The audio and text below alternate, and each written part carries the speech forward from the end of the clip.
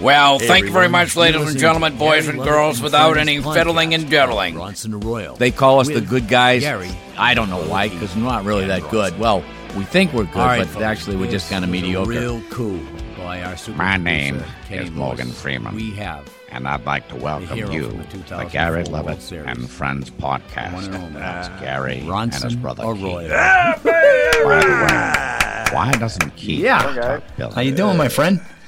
Good Can't morning, complain, Bronson. other than being cooped up in the house a little bit more than I want to be, but hey, that's all of us, right? Exactly, exactly. And again, Bronson Arroyo from the Boston Red Sox. That's right, the 2004 World Champion Boston Red Sox. That is so good, isn't it? Oh, I love this. I was watching a lot of film on Bronson in preparation for this, as I was going through a lot of highlights. I absolutely love the way you commanded yourself on the mound. I mean, you were a pitcher's pitcher. You were so cerebral. I mean, you didn't overpower, but you absolutely outthought the batter consistently. And your curveball from all those different angles was outstanding. Outstanding. Yeah. if I didn't have my brain, I wouldn't have survived in the game. You know, I was always working with when you're a kid, you can always dominate with physicalness. You know, if you're a Right. decent athlete or whatever. But playing at the big league level, there's just even more now. But even in the 2000s, when I was with Boston, even in my heyday, I only threw up to maybe 91, 92 on a really good day, and that's just Right. nothing for a guy like Manny Ramirez or some of Albert Pujols, some of the greatest hitters of the game. So the only way that I was going to consistently be able to be a frontline major league starter was to just have a really adept, skill set of being savvy and picking hitters apart in this kind of mental chess match. And so for me, it just came down to being, throwing the pitches that they didn't expect in those certain counts and trying to be, meticulous with my location. And, it worked out. But like you said, if it wasn't for that curveball, being able to change the angles on it, Right. it would have been difficult for me to have enough variety in my skill set to even play that game. So it's 1995 that the Pittsburgh Pirates select you in the third round of the Major League Baseball draft. And you make your debut with the Pirates in the Bigs, June 12, 2000. And during that rookie season in 2000, it looks like you struggled a little bit. And then what happens next? The first funny thing is that I made my Major League debut as a hitter, Yeah. which hadn't happened in 70 years of Major League Baseball. So I get called up to the big leagues from AAA, and my manager's name was Richie Hebner, who was an all-time great Pittsburgh Pirate hitter. And Richie Hebner calls me in the office and he says, "I got some good news and bad news. Which one you want first?" And I said, "I'll take the bad news." And he said, "Well, the bad news is you're not pitching today here in Colorado against the AAA Colorado Springs." And he said, "But the good news is on Wednesday you're pitching against the Pirates." So I get called up the day before I'm supposed to start, and I'm sitting on the bench. And in the third inning, manager says, "Arroyo, I want you on the on-deck circle." And I said, "I have tennis shoes on." And he says, "Don't worry about it. Get in there. I need you to pinch hit." So I pinch hit in like the third inning against Bruce Chen of the Braves to make my Major League debut. It's the first time it had happened in 70 years. So it was a strange day, but it got me a little more comfortable out on the field. But I definitely struggled in those first really 3 years with the Pirates. I had always not dominated, but I was a really good, solid winner in the minor leagues at every level with the Pirates. But when I got to the big leagues, they weren't allowing me to call my own game. They were forcing me to go with Jason Kendall, the catcher, at whatever he put down. I wasn't allowed to shake it off. And what they didn't realize at the time was that my whole, a large part of my skill set was what was between my ears and thinking through picking these hitters apart. And so they took that away from me. And so for those first few years in the major leagues, before I got claimed off the waiver wire by Theo Epstein to come over to Boston, I struggled at the big league level. And that's always a thing that I have a grievance with a lot of coaches. They tend to always want to put their thumbprint on a player, as opposed to letting them be. I mean, obviously they were impressed with you, and they know your game. They know how smart you are on the hill, on the bump, and the fact that they want to take that away from you, and that's a huge part of your game, like you just literally just told us right now. So I'm amazed, and I'm also irritated that coaches do that. Yeah, it happens more, and I think as the game evolves, people are getting a little bit wiser and not falling into the same old traps and the same old myths that we heard, as a kid or whatever it is. And the guy who drafted me with the Pirates is with the the New York Yankees the last 15 years. His name's Scott Lofkamp, and he's kind of he's up there on the echelon of their pitching department. And he, he'll tell me things now that are so different than what we talked about 20 years ago. And one of the things is he's trying to get organizations to allow him to work with the guys he drafts for 2 or 3 years after they come into the organization. Because what happens is you get drafted by some guy who's been watching you pitch in college or in high school. He knows mostly everything about you. He knows your skill set. He's drafting you on that skill set. And then you immediately go into the minor leagues and you never see him again. And then all the coaches get you in the organization and they try to change you, like you said. Yeah. And so a lot of times they're taking away what is special about a kid as he comes in. And it makes it very difficult for guys to kind of feel like they're themselves out on the mound. Exactly. Now we're speaking with Bronson Arroyo, 2004, incredible World Series with the Boston Red Sox. He played with several different major league teams, the Pirates he started with, then the Red Sox, then the Cincinnati Reds, Arizona Diamondbacks, and back to the Reds. Quite a career. Yeah. Yeah, it was fantastic. If you told me when I was, I always thought I'd play in the big leagues. I didn't know I'd be a pitcher. But, from a very young age, I was lifting weights with my father on a real serious note. I'm an 8-year-old kid. I weigh 55 pounds down in Key West, Florida, and I've got video of me squatting 235, deadlifting 255 pounds, and benching 130. That's a 50-pound 8-year-old doing that. Wow, and that's unreal. I've been taking supplements. He was training me as a big league player, and so by the time I got into baseball, I was a little bit ahead of most of the guys, kind of in that department. But that was part of the reason that the durability that kept me around for such a long time was part of those early years. Now, you could swing it, too. I remember you could hit. In fact, I was looking at one. This is what my take on it was. And I actually looked at one of your at-bats where you hit a line drive home run. You were with the Reds at the time. I'm not quite sure what year that was, but I was watching. I go, nice swing. Guy gets some probably pop. 2006. Yeah. Well, when I first got picked up, or when I first got traded from the Red Sox to the Reds, I hadn't hit in 3 or 4 years. And my first 2 games of the season against the Cubs, Glenn and Rush faced me both times, and then within 5 days, I hit two home runs. One went out of Wrigley onto Waveland Avenue, and the other one was in Cincinnati. And so people remember those home runs. I hit 6 homers, which isn't.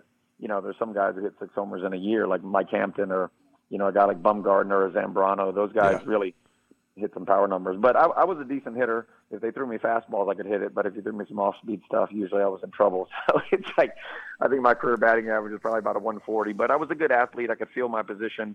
I could run the bases. Yeah. I was a little bit better than most in those departments. Yeah, and that's what I remember about you, that you're so – you're just athletic. You were an athlete. You're on the hill. Like you said, you weren't overpowering, but you're so darn smart.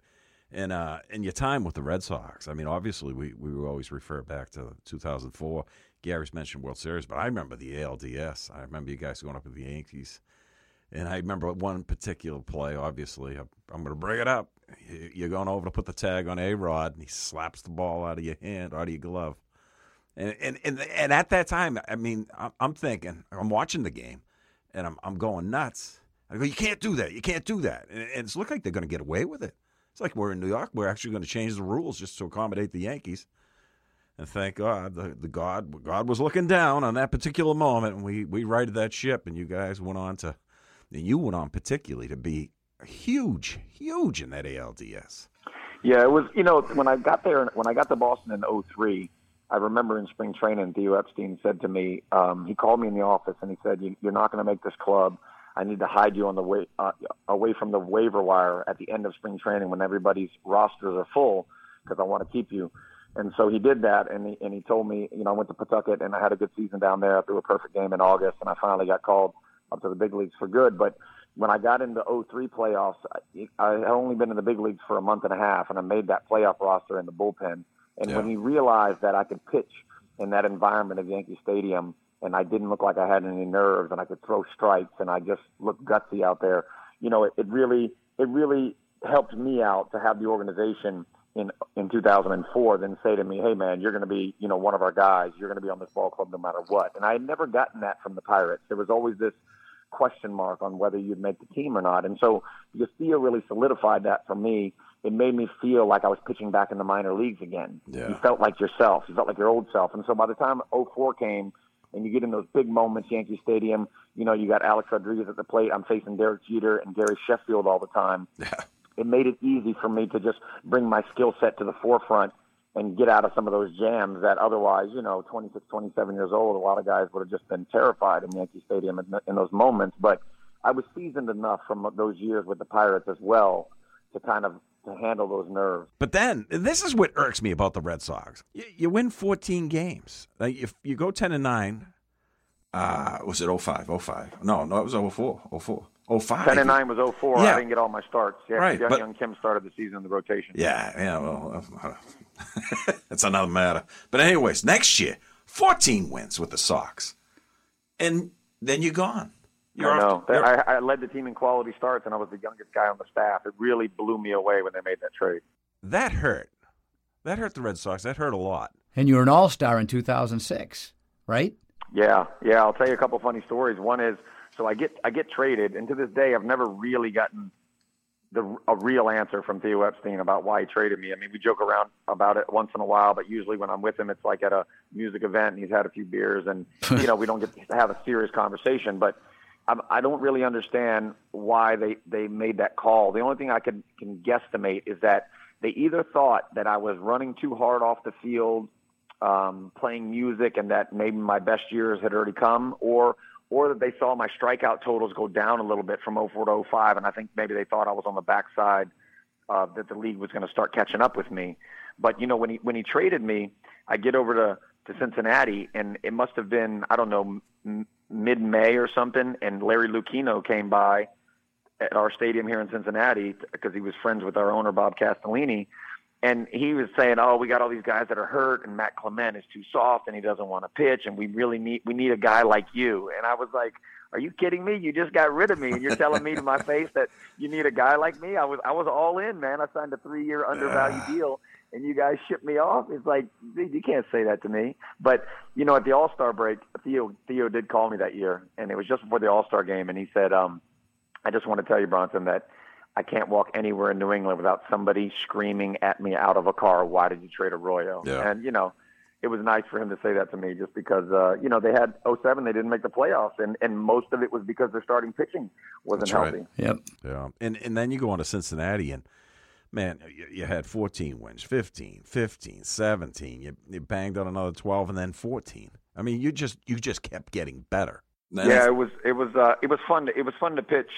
You know, the one thing that the trade did do for me is that it allowed me to show people that I could win 14 or 15 games with a bad team. Yeah. You know, I could do that on a team that wasn't even going to make the playoffs. I didn't necessarily have to have a world champion style team in order to put up 20 quality starts in a season. And that helped me out on a personal level, just monetarily being able to command a contract.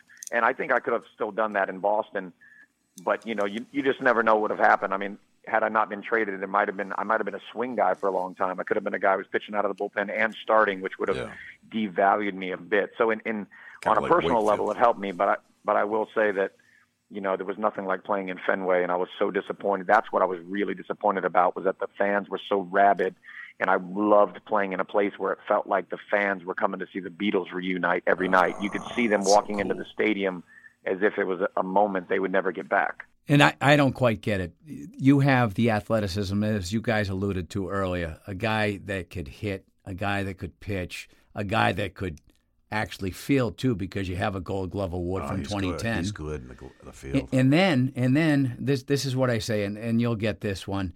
On top of all those physical qualities that you possessed, then you got the Larry Bird brain, which is basically outthinking the people that you're pitching against constantly. And why don't people get this? Why don't management get this?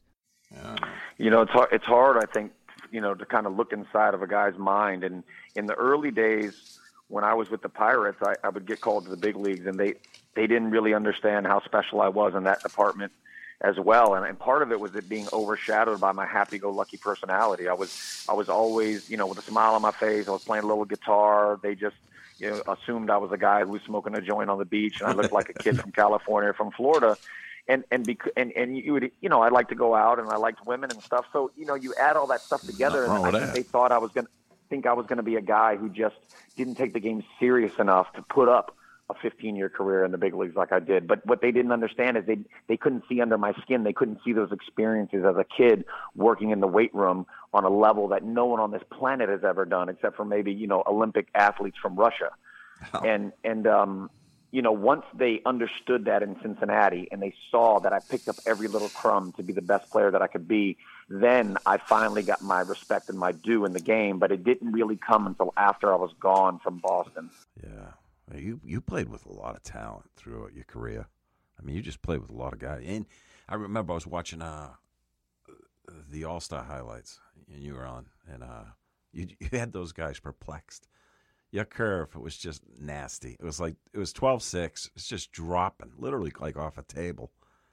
And those guys are just flailing, little pop-ups. Yeah, my breaking ball was always, if it wasn't for my curveball, there was no doubt that I would have been, a guy who was a swing guy out of the bullpen, a long guy who just, stuck around the game for 3 or 4 years. But my breaking ball was special because I had extraordinary command of it, and I could change the angles and the speed on it. Yeah. So it always gave me an out. When I was in a sticky situation, I could lean on something that was moving so heavily that it made it a little harder for the batters to catch up with me. And I'd been throwing that since I was probably 12 or 13 years old, but I just had a feel for it even in high school. And what you find in players these days is if a guy can throw strikes in high school, he usually throws strikes in the major leagues. And guys who don't have command and they walk a lot of batters early on in high school, they usually are walking guys at the big league level. And for whatever reason, I just had a feel to make shapes with a baseball, and it wasn't a struggle. I didn't have to think about my mechanics.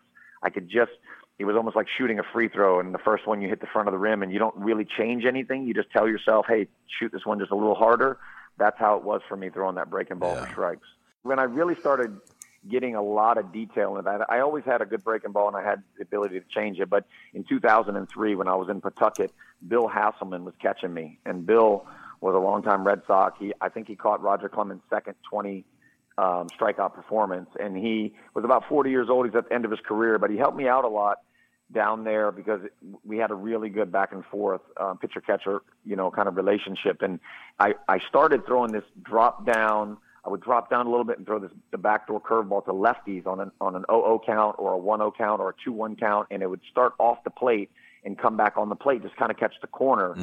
And that's what started me thinking that I could change angles on it a little bit more heavy. And then I started using that against righties with 2 strikes and made it very sweepy. Instead of being 12-6, I could pull it left to right. Yeah. And that I realized that a lot of guys were not seeing that ball very good. And so when I got up to the big leagues in 2003, for the first year, even guys like Derek Jeter, who had great command of the strike zone, they were swinging and flailing at that ball. Yeah. And then they figured me out and they started taking it. But it was, that year really kind of, 2003 really kind of propelled me with that breaking ball to put me on another level to keep me in the big leagues for the next 15 years. Yeah, for quite a while. Lengthy career, 146 total wins.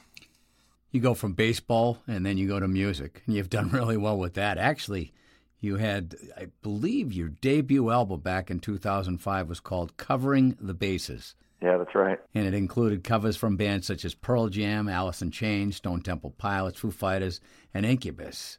That had to be a lot of fun. It was. It was an off season after we won the World Series. I got a call from a producer, and he said, "Hey, I'd love to make a record with you. I read an article that you played that you were the human jukebox in the clubhouse." And I think Millar had said that in the paper or something. And I said, "Man, I don't know if I have enough time. We're taking the trophy to a bunch of different places and stuff." And he said, "I tell you what, why don't you just pick 12 of your favorite songs of all time, and I'm going to bring in the greatest band you've ever seen in your life. And let's, it'll be quick and easy. You don't have to write original songs." And I said, "Okay, let's do it." And he winds up bringing in Kenny Aronoff, drummer, great drummer, Mellencamp for 20 years, great drummer. Kenny Aronoff. He brings in Lee Sklar, one of the greatest bass players who've ever lived. Played with James Taylor all through the 70s. He's played on 2,500 hit records. I mean, just a legend. And he brings these guys in, and we go up to Calabasas, California, and made that record, and it was a lot of fun because I didn't have to focus on anything except the singing because they were such great players. And it was my first experience really being around quality musicians and having the ability to make an album like that. And it was it was a shame that I got traded just after we put the record out, because it would have been fun to play some more shows in New England. And then you had an all-star cast on Dirty Water, your rendition of Dirty Water. Tell us who was playing the Standell song. I want to hear some of the players on that song. Oh, yeah. That was actually – so that was a middle part of the song that we didn't want to – he was talking in the background. The Standell's version, they were just talking or something. I wanted to do something different. So we thought, let's bring in some of the guys. And so we brought in Johnny Damon and Kevin Youkilis and Lenny DiNardo. And then Elon Trotman came in, my buddy, and played some saxophone on it. And we did that day. And he said, what do you want to talk about? And so they just said, just throw out ideas, things that are going on, current events, whatever's happening with the Red Sox at the time. And so if you listen to that part, there's all kinds of stuff where you hear Kevin Youkilis talking about bartending at Daisy Buchanan's, and you hear Johnny Damon talking about running around naked in the locker room to get warmed up before the game. And you hear him talking about how Manny, remember when cut that ball off that one time? He dove and cut the ball off, and it was like a bang-bang play at the plate, and he cost us the game. Yeah, Manny being Manny. Yeah, exactly. That was all in there. So it was fun. And to this day, that record, that song, I don't know what it is, but everybody I know that has kids, they're always like, play Dirty Water, play Dirty Water. They love that song. And you had Kevin Millar actually join you on guitar and doing some vocals on Tessie, which, of course, is Dropkick Murphys song. Well, has been covered by them. Yeah, that's right. The Tessie thing there, the Dropkick Murphys, they were friends with Jeff Horrigan, who was one of the beat writers, and he also is one of the founders of the Hot Stove Cool Music for Theo Epstein and Peter Gammons. And so we got involved with that, and Millar was always hanging around that scene. In 2003, I went to it was my first Hot Stove Cool Music. I think it was the second annual, and Peter Gammons asked me, he said, don't you play a little bit? You want to jump up on stage?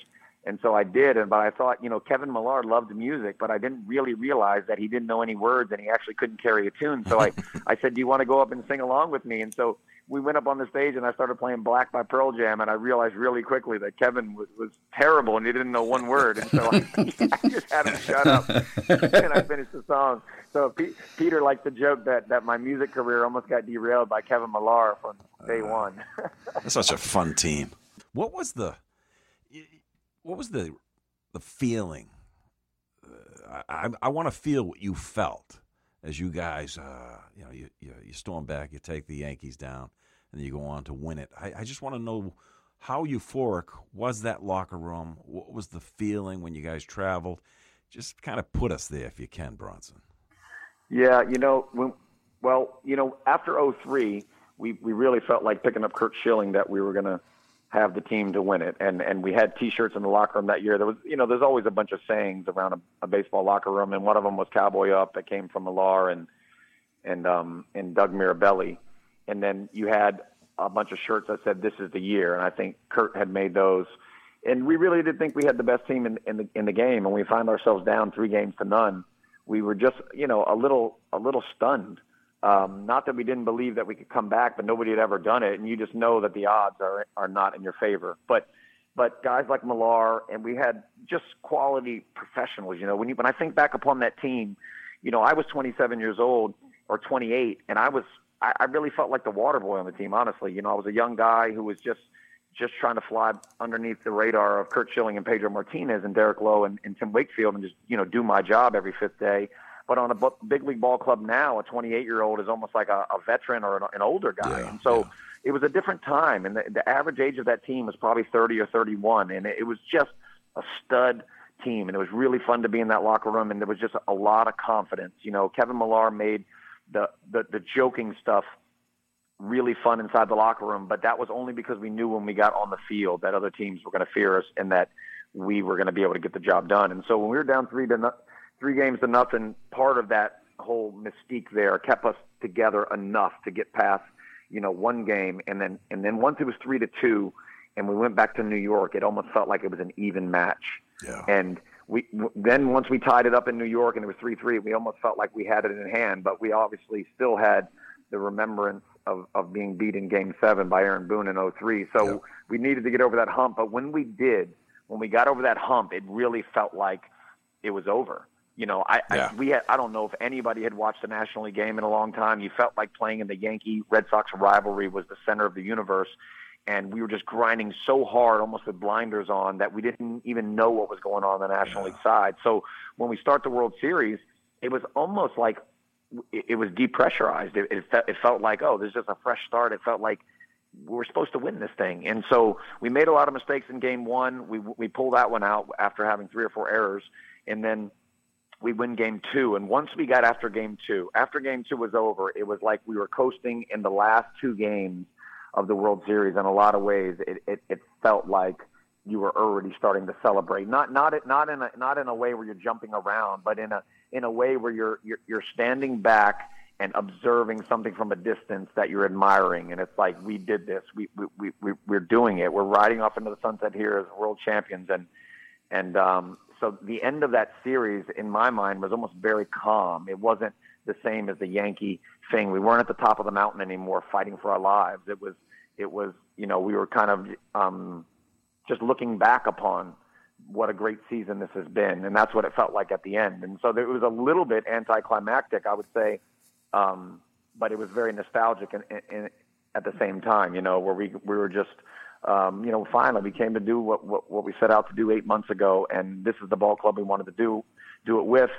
And, Orlando Cabrera came over for Nomar Garciaparra and really was a spark plug for us. And you never would have foreseen that we were going to win a World Series without Nomar, but that's just the way it went down. But, and then we come back home and the parade and everything. I mean, it was the people made you feel like you actually impacted their lives, like you changed their world. And that's not easy to do from a sports standpoint. Yeah. Yeah. I asked you to take me back and give me that feeling. You literally just did that. I was transfixed. You brought me back in that time.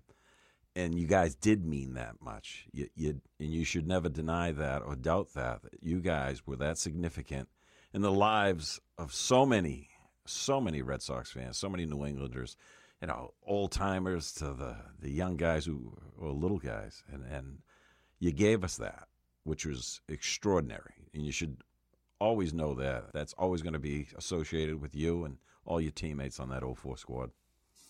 Yeah, I didn't leave the city for probably, I'd say it was at least a month after the World Series was over, and there was just a lot of autograph sessions. There was a lot of people coming in town who were wanting us to sign all these team memorabilia things for money, and we were taking the trophy. I think I took it to 2 places. I took it to Providence, and I took it up to Vermont.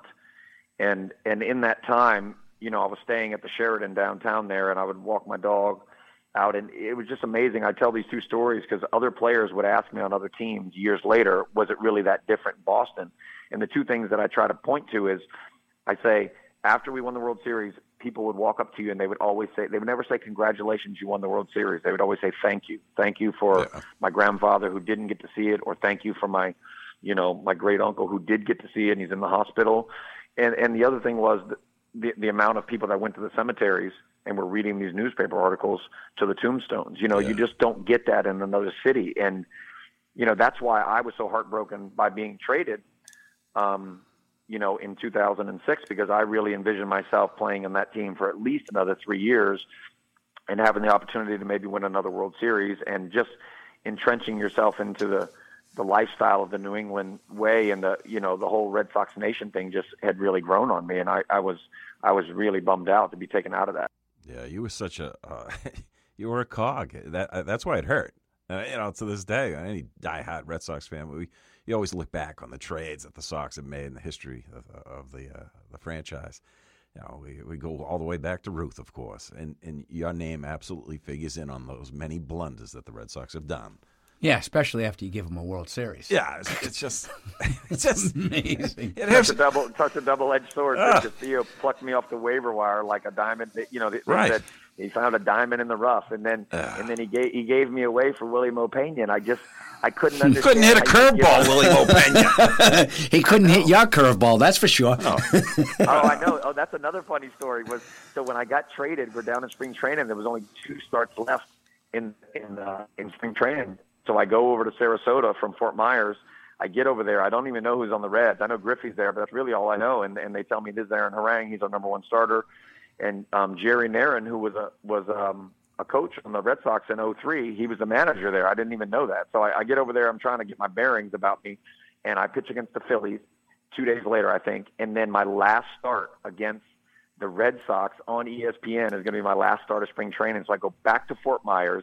I throw 7 innings with David Ross catching me. I go no runs, 10 punchies, and I punched out Willie Moe 3 times. All right. Yeah.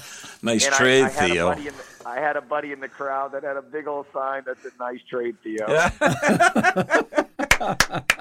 oh, man, that's fantastic. That is so awesome. I love that. I mean, that made my day. Thank you, Bronson. Well, Bronson, thank you very much. Again, folks, the one and only Bronson Arroyo. Here we go, folks. Yeah. Appreciate it, guys. Oh, thank you, Bronson. Appreciate you. And I feel time's a ways to go. So where you go?